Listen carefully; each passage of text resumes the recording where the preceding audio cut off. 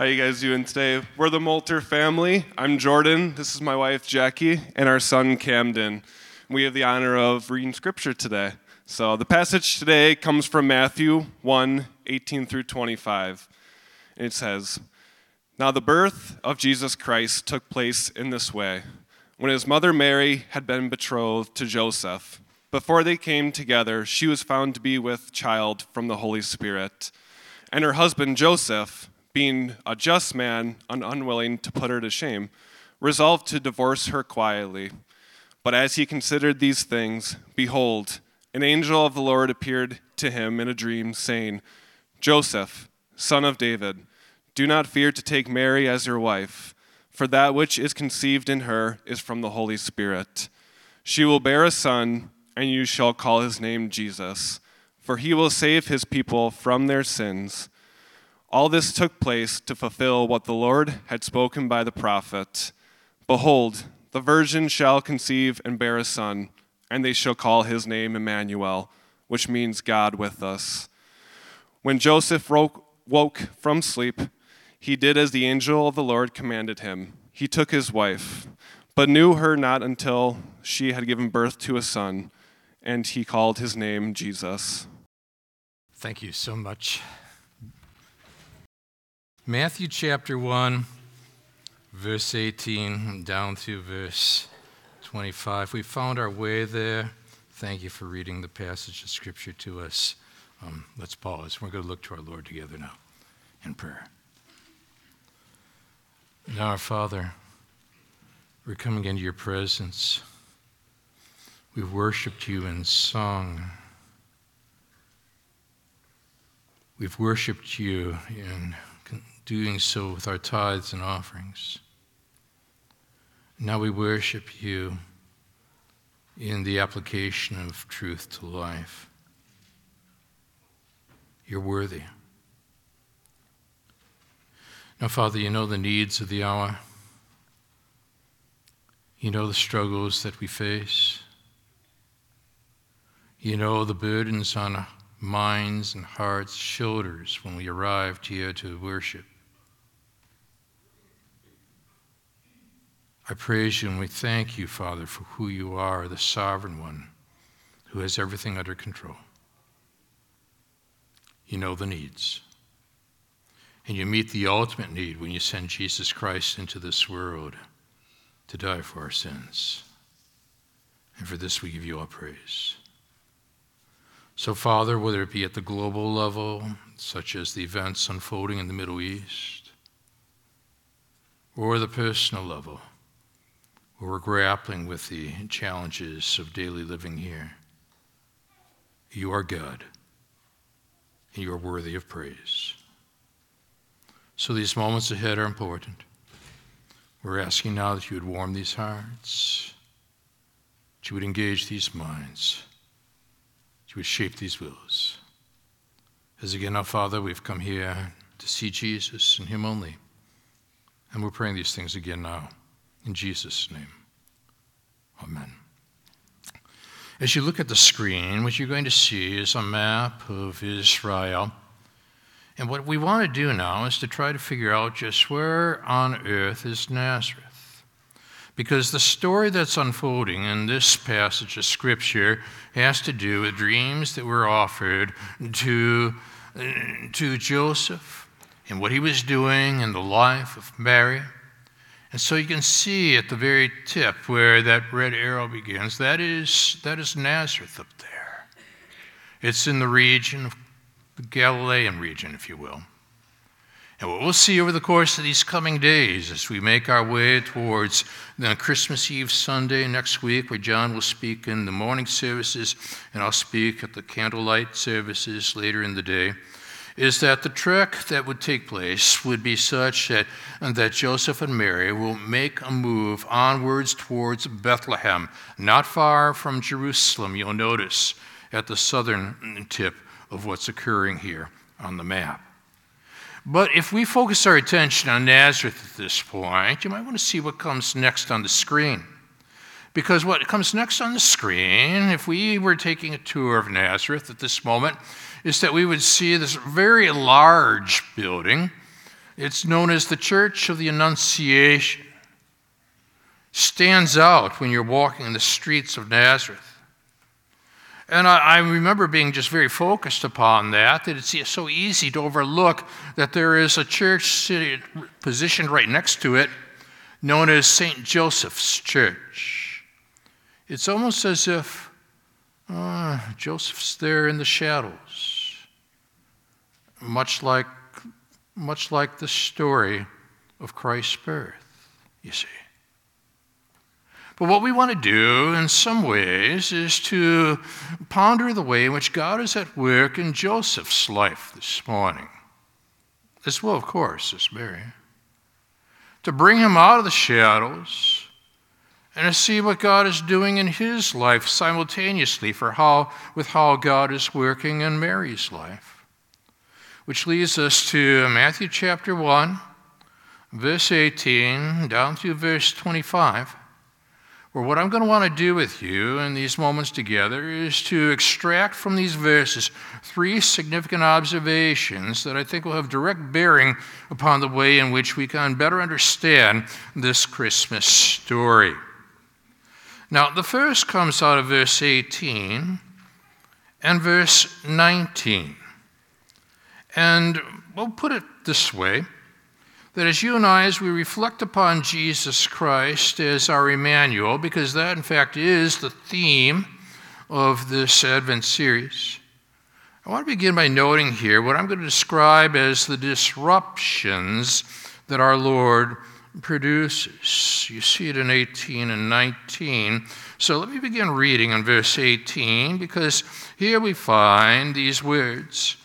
Now, the birth of Jesus Christ took place in this way. When his mother Mary had been betrothed to Joseph, before they came together, she was found to be with child from the Holy Spirit.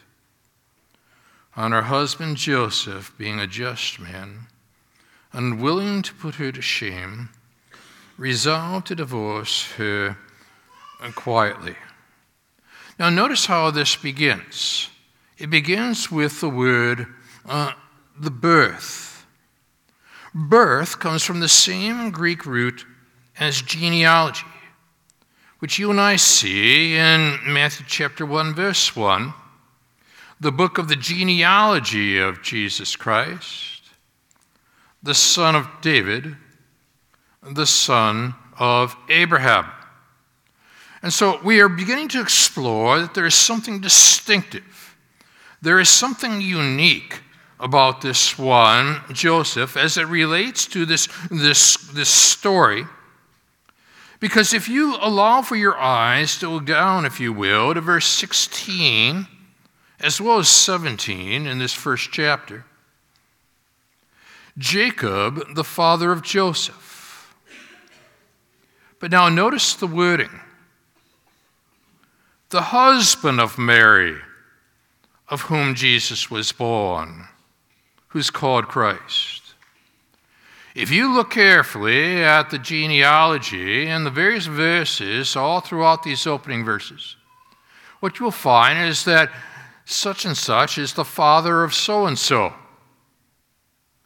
But when you reach the point of looking carefully at the role of Joseph, he is not referred to as the father of Jesus.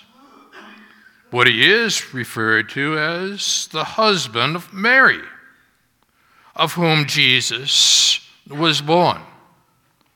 What is occurring now is that God is setting you and setting me up for an understanding that we are going to be addressing a virgin birth.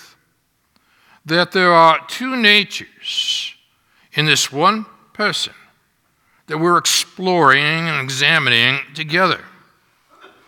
The birth, the genealogy of Jesus Christ took place in this way. Notice what begins to unfold here. When his mother Mary had been betrothed to Joseph, before they came together, she was found to be with child from the Holy Spirit. Now, the word betrothed is an interesting word. It was more than an engagement. And it normally accompanied the groom's payment of at least the bride's price. Betrothal usually lasted roughly a year. The bride and groom were officially pledged to each other, but had not yet consummated their relationship. And so, for even a betrothal to take place, it was really stage one in the overall marriage process. There would be two witnesses on hand, mutual consent, and the groom's declaration. It's his intent to marry the young lady. And this was established as typical of Jewish betrothals. So this stands out. It's more than an engagement. There were 3 steps in the relational process. Betrothal was the first step. The second step would be the actual marriage ceremony in Jewish circles, which could very well last upwards to a week in length. And people from the various villages would gather together, so many of them related to one another, and to honor the couple. The third stage was consummation. Now, what we find here in many ways is a picture of salvation beginning to unfold. Commitment to one another. And after that, there is this ceremony that takes place, and ultimately the consummation of. Now, we find that Mary and Joseph are in what we might call step 1, betrothal. In many cases in the Middle East, in fact, betrothed ones barely knew each other. So much were in the realm of arranged marriages. And they would oftentimes not see much of each other at all during the course of the betrothal period. Stands out all the more. And so when his mother Mary had been betrothed to Joseph, before they came together, she was found to be with child from the Holy Spirit. So what role now does Joseph have in this? In verse 19, her husband Joseph, being a just man, or in some translations, a righteous man, he's protective now. He cares about her. Being unwilling to put her to shame, resolved to divorce her quietly. But God is going to have to break in here, and the timing is extraordinary. Because what you and I are going to find is that Joseph is going to provide legal status to Jesus Christ as being son of David, while Mary would provide biological status as being son of David. And so now both the legal as well as the biological come together in the very same way that we have both humanity and divinity coming together, where Mary is providing that sense of humanity, where Jesus was 100% man, but the Holy Spirit is providing the divinity. He's 100% divine, 2 natures in one person, combined with the legal and the biological. This is absolutely brilliant what God is doing at this point, as he is interrupting the genealogical statements of verses 1 through 17. And that's why when you and I read Jacob, the father of Joseph, the husband of Mary, of whom Jesus was born, is called Christ. Why God has phrased it just the way that he has. This stands out. This begins to make sense. The purpose of it all and how God wants to work for his glory, for our good. Years ago, I came across a news article, and I made note of it, where on March 5th of 1994, Deputy Sheriff Lloyd Prescott was teaching a class for police officers in the Salt Lake City Library. The news clip reads that as he stepped into the hallway, he noticed a gunman herding 18 hostages into the next room. With a flash of insight, Prescott, dressed in street clothes, joined the group as the 19th hostage. Followed them into the room, shut the door. When the gunman announced the order in which the hostages were to be executed, Prescott identified himself as a police officer. There was a scuffle that followed. Prescott, in self-defense, fatally shot the armed man, and the hostages were released unharmed. I wrote, note to Gary. Gary. God dressed himself in street clothes, so to speak, entered our world, joining us who are held hostage to sin. On the cross, Jesus defeated Satan and set us free from the penalty of sin. What God has done through the second member of the Trinity that was established in eternity past was to develop a strategic plan where Joseph would provide legal status, Mary would provide the biological status, the Holy Spirit is offering divinity, Mary is offering humanity. We have two natures in one person. The purpose is not merely to be a good teacher, though he is. The purpose is not to be a good example, though he is. If that was all, then we've got an over-engineered product on our hands. No, the purpose was, because he has two natures, human and divine,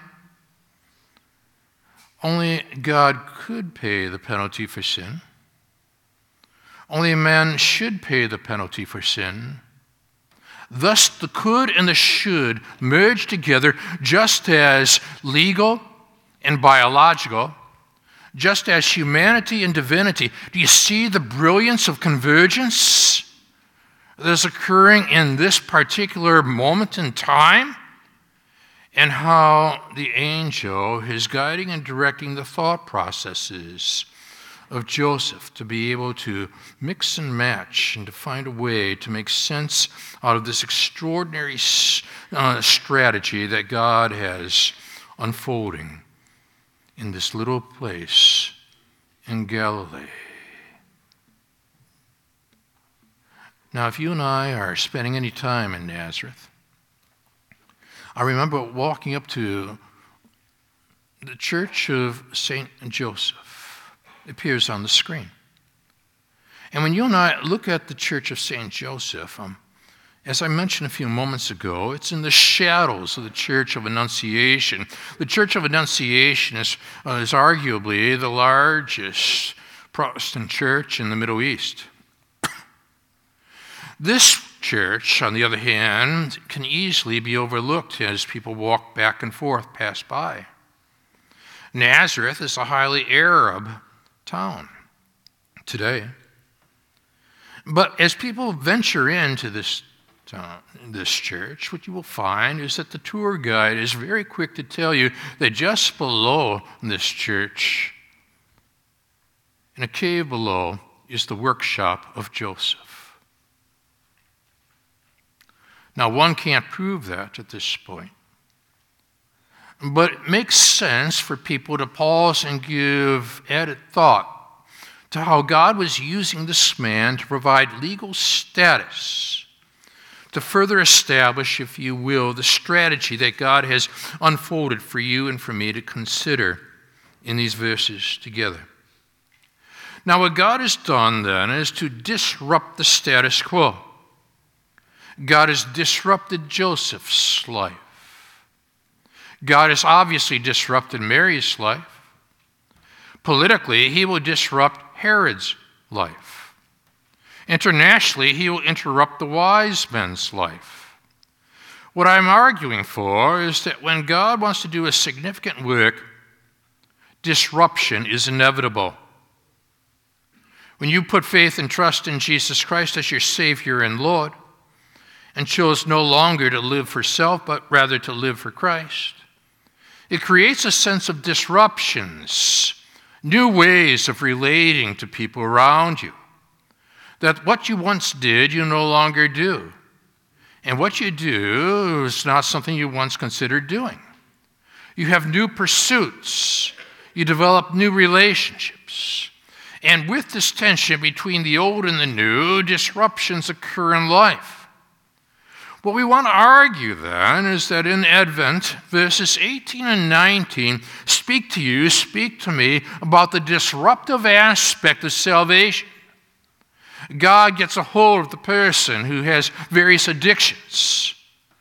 God gets a hold of the person who has struggled in so many ways that are overlooked by the average individual around him, around her. And it's as if God is saying, enough is enough is enough. I want to break into your life. I want to do something new with you. I want to do something different with you. I want something special to come out of this disruption for you, for God's glory. Are you open to that? God wants to disrupt your life and do it in a way that's meaningful, purposeful, and beneficial, not just to us, but to one and all. That's what comes out of verse 18 and verse 19, the disruptions our Lord produces. But you make your way into verse 20 and 21, because second of all, what I want you to notice with me is the salvation that our Lord secures. The salvation that our Lord secures. Because in verse 20 now, as he considered these things, and he was pondering divorce, once again, and you see this so often when you're dealing with subjects pertaining to Jesus Christ, another behold. It's meant to grip your attention. It's a visual word communicated in a verbal manner. Behold, an angel of the Lord appeared to him in a dream. Now, as far as I can determine, there's roughly about 6 streams in the New Testament all of which pertain to Jesus Christ. And so, as this begins to narrow its focus, he says in this dream, Joseph, don't overlook what comes next. The son of David. Isn't that what the genealogy was all about? To be able to make an argument that we are working through the line of Abraham, through the line of David, narrowing it until we get to the one who will become King of Kings and Lord of Lords. You're already anticipating how this story that the angel is sharing in Nazareth is going to get worked out at the very end of the book of Matthew, when Pilate's going to make absolutely certain that over Jesus' forehead will be the sign that reads, King of the Jews. And so from beginning to end, we understand the royal emphasis that Matthew is placing upon Jesus as they're tracing this through the line of David into the situation where Joseph, who will give legal royal status to Jesus Christ, is being told and informed by the angel, do not fear to take Mary as your wife. You pause at that point. You think about the significance of what God's doing, and he's using an angel to make this happen. And when I was studying this week, I usually begin my study of a passage on late Thursday and end late Saturday night. What I was pondering was, well, I wonder how the evil one, who's a fallen angel, was pondering the way in which all his colleagues are in a cosmic angelic involvement, finding ways to emphasize that the one who is to be born in Bethlehem would go to die on Calvary and defeat what the fallen angel had set forth to do.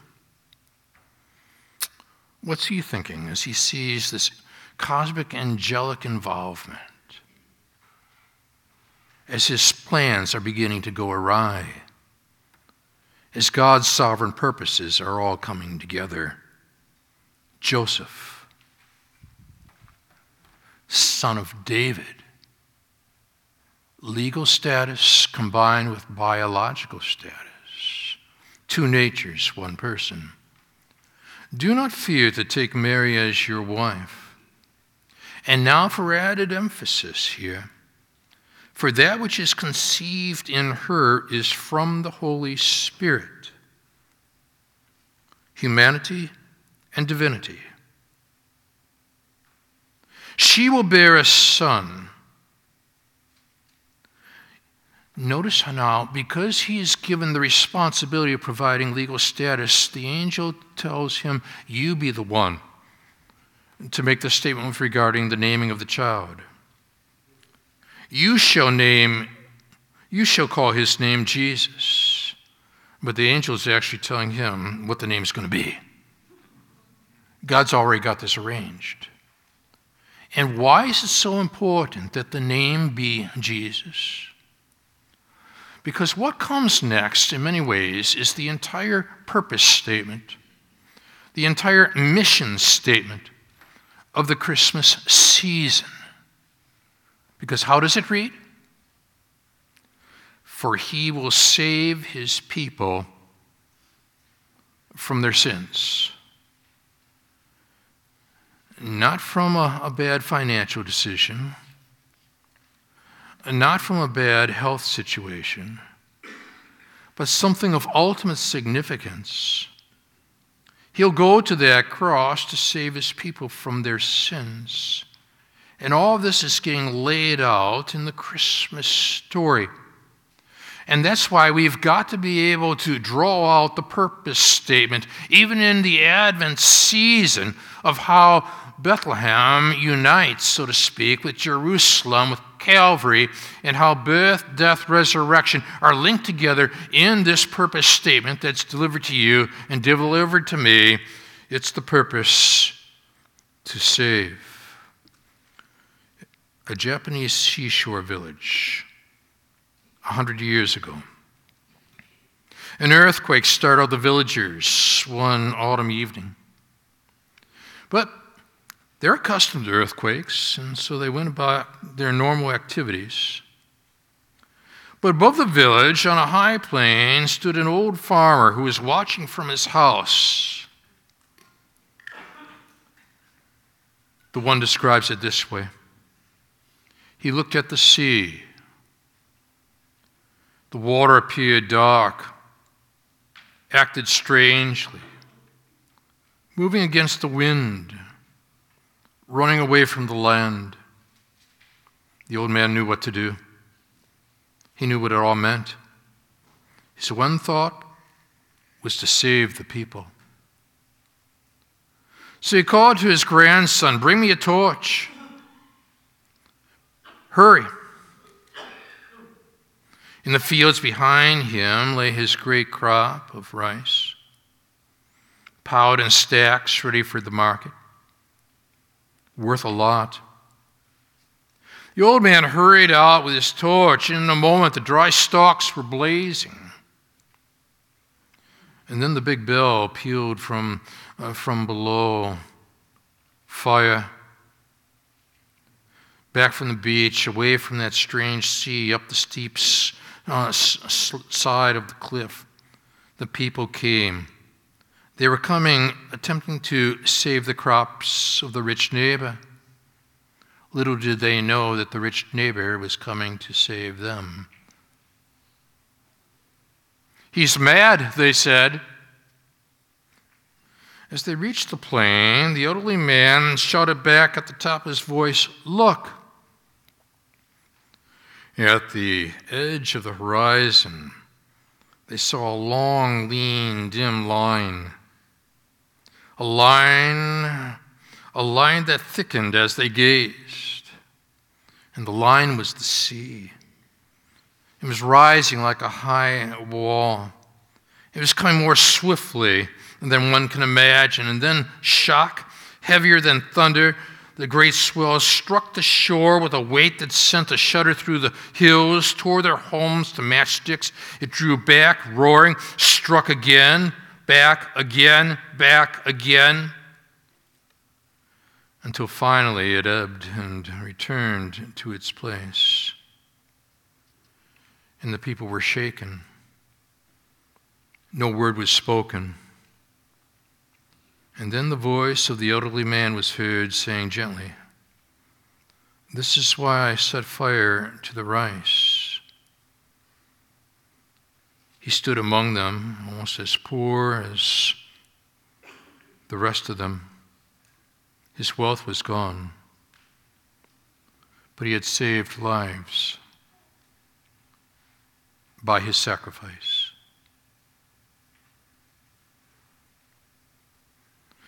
She will bear a son. You shall call his name Jesus, which means Yahweh saves. For, and here is your purpose statement, your mission statement, he will save his people from their sins.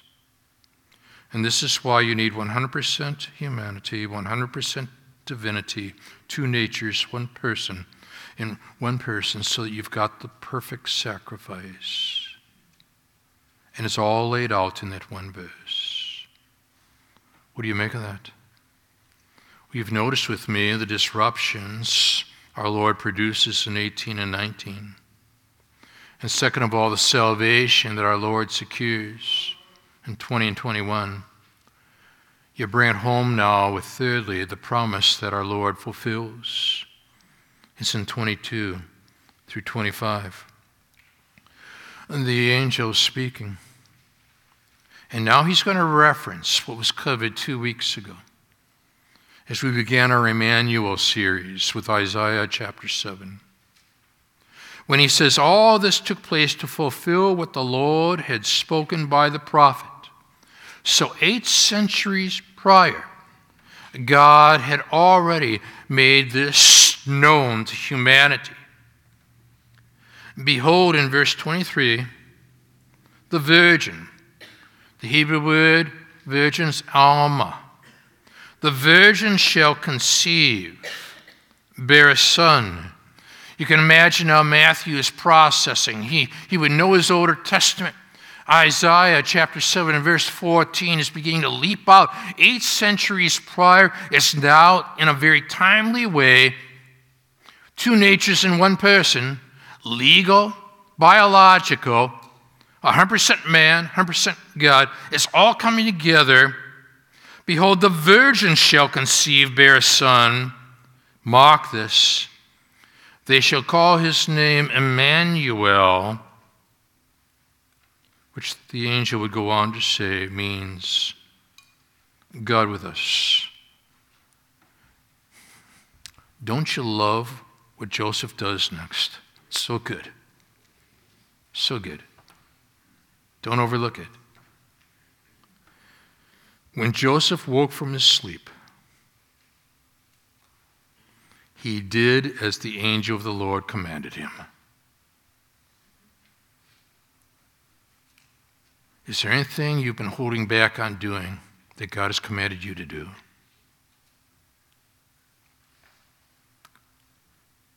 Now's the time to do it. And so out of all this, despite all the challenges around him, he knows the truth given to him.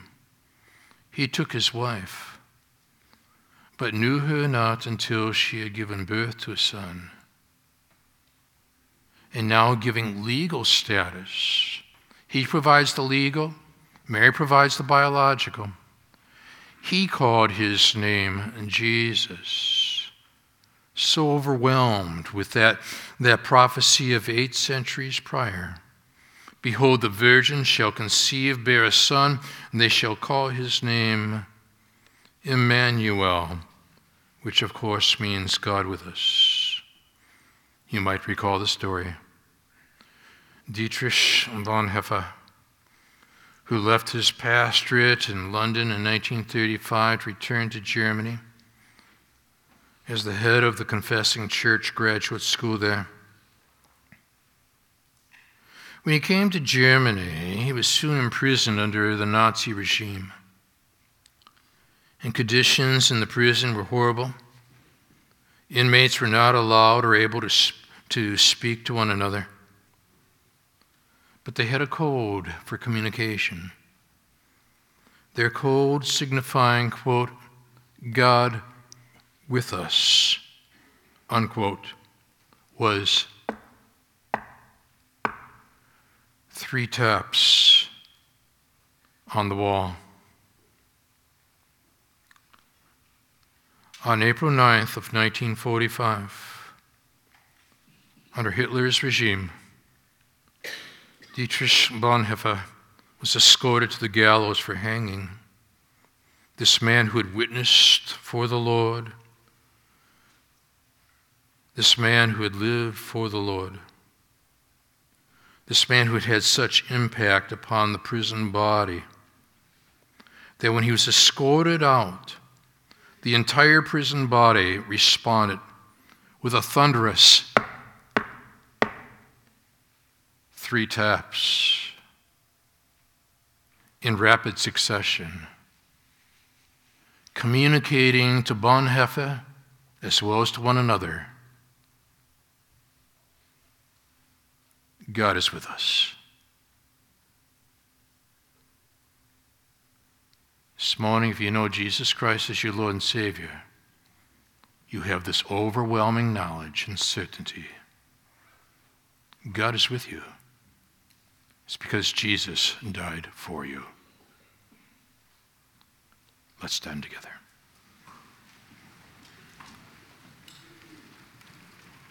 Our Father, we praise you, we thank you for this extraordinary, brilliant, beyond comprehension strategy that you had developed in eternity past. 2 natures in one person, a legal and a biological, all the convergence necessary so that what would eventually take place in Bethlehem would find fulfillment in what would take place on the cross, where King of the Jews would be placed over his head. And so, Father, we thank you for what is described here. Remind each and every one in today's services and for those watching online, Immanuel does not mean he came against us. He came to be with us. We need to put our faith and trust exclusively in him and him alone. I pray that that's the case for each and every one. And we'll give you all the praise. In Jesus' name, amen. God bless you.